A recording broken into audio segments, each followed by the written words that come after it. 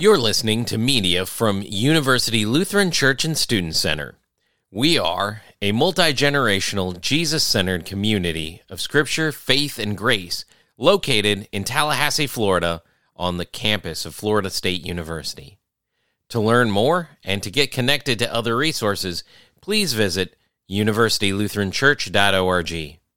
We hope that the next few moments are a time when God speaks into your life by the power of His Holy Spirit about His Son, Jesus Christ. In the name of the Father, and of the Son, and of the Holy Spirit, the Holy Three in One, who has come in order to give us a signal for our sending, but also a signal for our receiving. Dear brothers and sisters in Christ, happy Independence Day, happy 4th of July. And as you're thinking, sort of in that mode of the beginning of the American nation, as you begin to think about the beginnings of the United States, I'm going to throw a name that will all of a sudden bring a story into your mind. I'm going to throw this name out there. You ready for it? Paul Revere. Now, as soon as I said Paul Revere, things came to your mind. Probably a horse. Maybe some lanterns. And probably this guy who's dressed in one of those silly three-pointed hats that nobody seems to wear anymore, even though, well, they're really cool, aren't they? Paul Revere, known for his part in our nation's revolution, our nation's independence war that we fought, in that he had a signal that he was going to send out to all of the other colonialists that were around him. If the British were coming by sea or if they were coming by land, there was one lantern or two lanterns that were put into the steeple of this church. And then from that he went on his horse and he rode around telling people maybe that the English were coming, because we're not really sure. The actual history there and the poem by the same name, well, they seem to kind of get conflated over the years. But it's a story of having a message to bring, having a message to send out to people, an important message. That important message for Paul Revere was the message that was going to mean life or death for some people. It was a message that was going to mean the ability to construct military strategy. It was an ability, a signal that people could use in order to understand when it was time to go. And like that story, there's a lot in our readings for today that have to do with this sort of sense of an understanding of when we are sent and when we are to receive a message that is being sent. There's this sort of season in our lives that we can recognize that at some point, well, we do have a message to bring to people. And maybe that message is the message of Christ. Maybe that message is the message of who Jesus is. Maybe that message is something else. But you know what it's like to have a message that it is for you to send. Maybe your message is simply an email that you know that you have to write later on. Maybe that message is something that you have to sit down with somebody and you have to have a difficult conversation with them.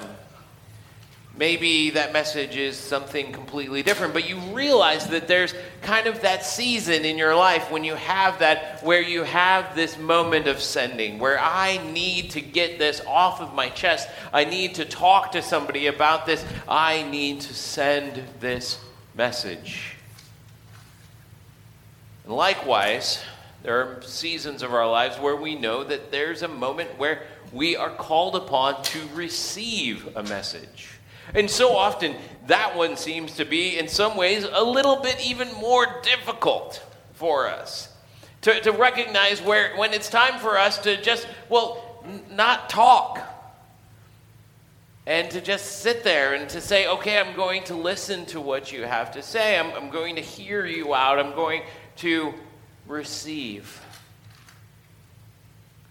Well, that sending and receiving season, those are different times in our lives, and they show up in these readings. Show up in this reading where God comes to Ezekiel. And God arrives to Ezekiel, and God sends his spirit into Ezekiel. And Ezekiel knows that it's time at that moment to receive.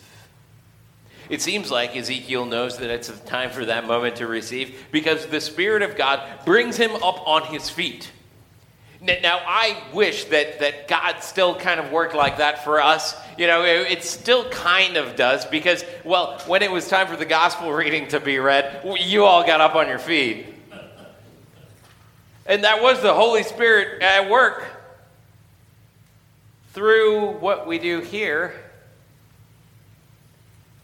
There's moments where we understand, okay, this is something for me to hear. This is something for me to listen to. This is something important for me to grasp. This is God's one lantern or two. There's that moment where we go, okay, there's God's talking. And sometimes that's, you know, a moment when we're in prayer. Sometimes that's a moment when we're reading the scriptures. Sometimes that's a moment when something else is happening in our lives. But we recognize that there's that moment that the Holy Spirit is working in us and we're receiving.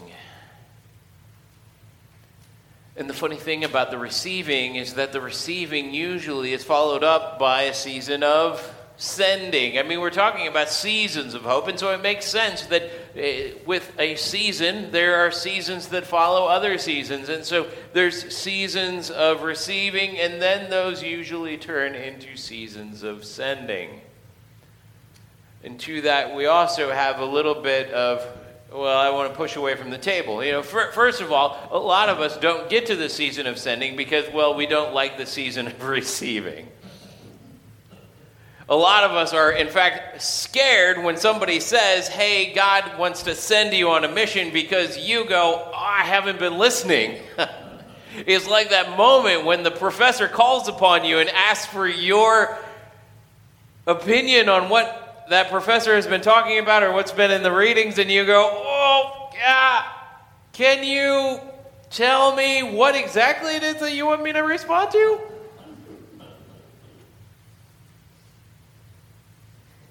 And so sometimes our hesitancy to be sent comes from our hesitancy to actually receive, but sometimes our hesitancy to be sent comes from the fact of the message itself. And that's the case for Ezekiel here as well. Ezekiel is being sent to this nation, and interestingly, our reading kind of cuts off at that point. If you want to read the rest of what God is saying to Ezekiel, he's giving him some news that isn't terribly good. He's saying, I'm going to have you go to these people, and they are going to know that a prophet has been among them, but they maybe won't listen to you. But they'll still know that you were there. To which we're kind of like, I don't like that. No, and like if I want a message, and I want a message that somebody is going to receive. And so why aren't they receiving my message? Well, the other day there was this guy who knocked on my door on Saturday morning at 8 a.m. Yeah. Well, so the guy knocked on my door Saturday morning, 8 a.m., and he knew who he was talking to. He knew that he was talking to the father of some young kids, because that's exactly the reason that he was there. Somehow he had found out from some demographic information that we had young kids living in our house, and he was there in order to sell us educational materials, he said. And so it made sense. You know, I was kind of like, why are you here on Saturday morning at 8 a.m.? And then I answered my own question. I went, well, if you know that I'm a father of young kids, you know that Saturday morning at 8 a.m., I'm up. And so he starts to tell me about the stuff that he's selling. Well, he actually doesn't tell me about the stuff that he's selling, which is first kind of the issue for me. He starts telling me about my neighbors. He's like, hey, do you know these neighbors? And I'm like, yes, did you murder them? Why are you here? And he says, oh, well, you know, they bought from me too. And I was like, oh, okay, great. What are you selling? And he kept on kind of like pushing away how he was actually going to give me something that I could use. In fact, all of his pitch was about him. It was about who he was and what he was able, and how he knew my neighbors and all of that. And yeah, so often, I think sometimes that's an issue that we have with our sending. That our sending sometimes comes about in a sense where we're unable to recognize that the thing that's important for us is our message rather than ourselves. And so Jesus, in the gospel reading, he has this interesting moment where he goes to his people and he's got a message and he's in his hometown and they won't receive his message. The reason that they won't receive his message, interestingly, is not because of the message itself. The message itself is a good message, but they won't receive it because of who he is. And so he has this sort of awkward moment where he's in his own hometown and people are like, you know, you're just Joseph's boy. And then from that, he has another interesting time. And that interesting time is a moment where he gathers his disciples together with him. And he goes, hey, you know that amazing success that I just had with all of my people in Nazareth? That really successful moment that we just had a little bit ago where they basically ran me out on a rail and I marveled at how much they unbelieved in the stuff that I was saying. I'm sending you out on that same mission. 2 by 2, and you don't get to take any stuff with you. And the disciples go, oh, goody. Because that's what we would say, right? That is what we say sometimes. You know, sometimes we say, okay, I'm not going to go on this mission that God is sending me on because I haven't been listening. Sometimes we say, I'm not going to go on this mission that God is sending me on because I have been listening. Because I do know that there's a possibility of failure here. I know that there's something here that might not work out, and I don't like failure. Which then puts us again at the center of what this is all about, instead of it being about the message itself. And that's the important thing for us to remember in the midst of all of this, is that we've got a message. We've got a signal that while we may get to play the role of Paul Revere, the important thing about Paul Revere's story is not Paul Revere.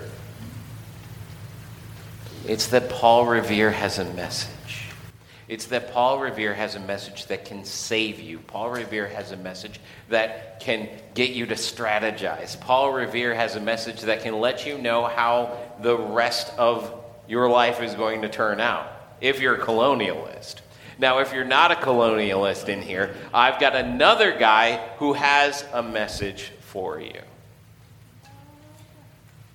And that guy is the Holy Spirit. And the Holy Spirit is sending that message into your hearts. And he's saying, I've got a signal for you. I've got a message for you. And that signal for you is the cross.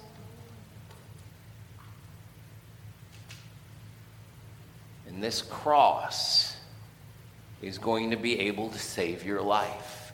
This cross is going to be able to get you to a point where you can strategize around the rest of everything that's going to happen. This cross is going to tell you how your life is going to play out.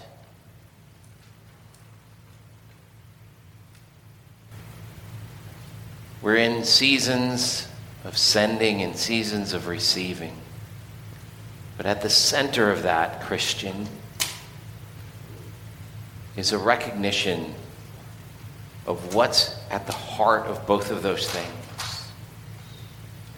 And what's at the heart of our receiving is the cross. And what's at the heart of our sending is the cross. Because everything is about the cross. It's about this good news that we have, that sin is defeated, that our sins can be forgiven, that we are included into God's revolutionary world that comes about because of that cross. And so whether you're in a season right now of receiving or a season of sending, or whether you can see those things in the horizon, remember that at the center of all of those is that cross. So may you go into this week with the recognition that you are sent, and the recognition that you are called to receive as well. But also the recognition that at the center of all of that is a cross that lets you know that you are loved. Amen. Thank you for listening to this media from University Lutheran Church and Student Center. To learn more and to get connected to other resources, please visit universitylutheranchurch.org. If you would like to financially support more media from University Lutheran, please visit our website and click the Give Now button, which will enable you to engage in the Christian discipline of giving tithes and offerings to God through His church. May the Lord bless you and keep you. May the Lord lift up His face upon you and be gracious to you. May the Lord look upon you with favor and give you peace.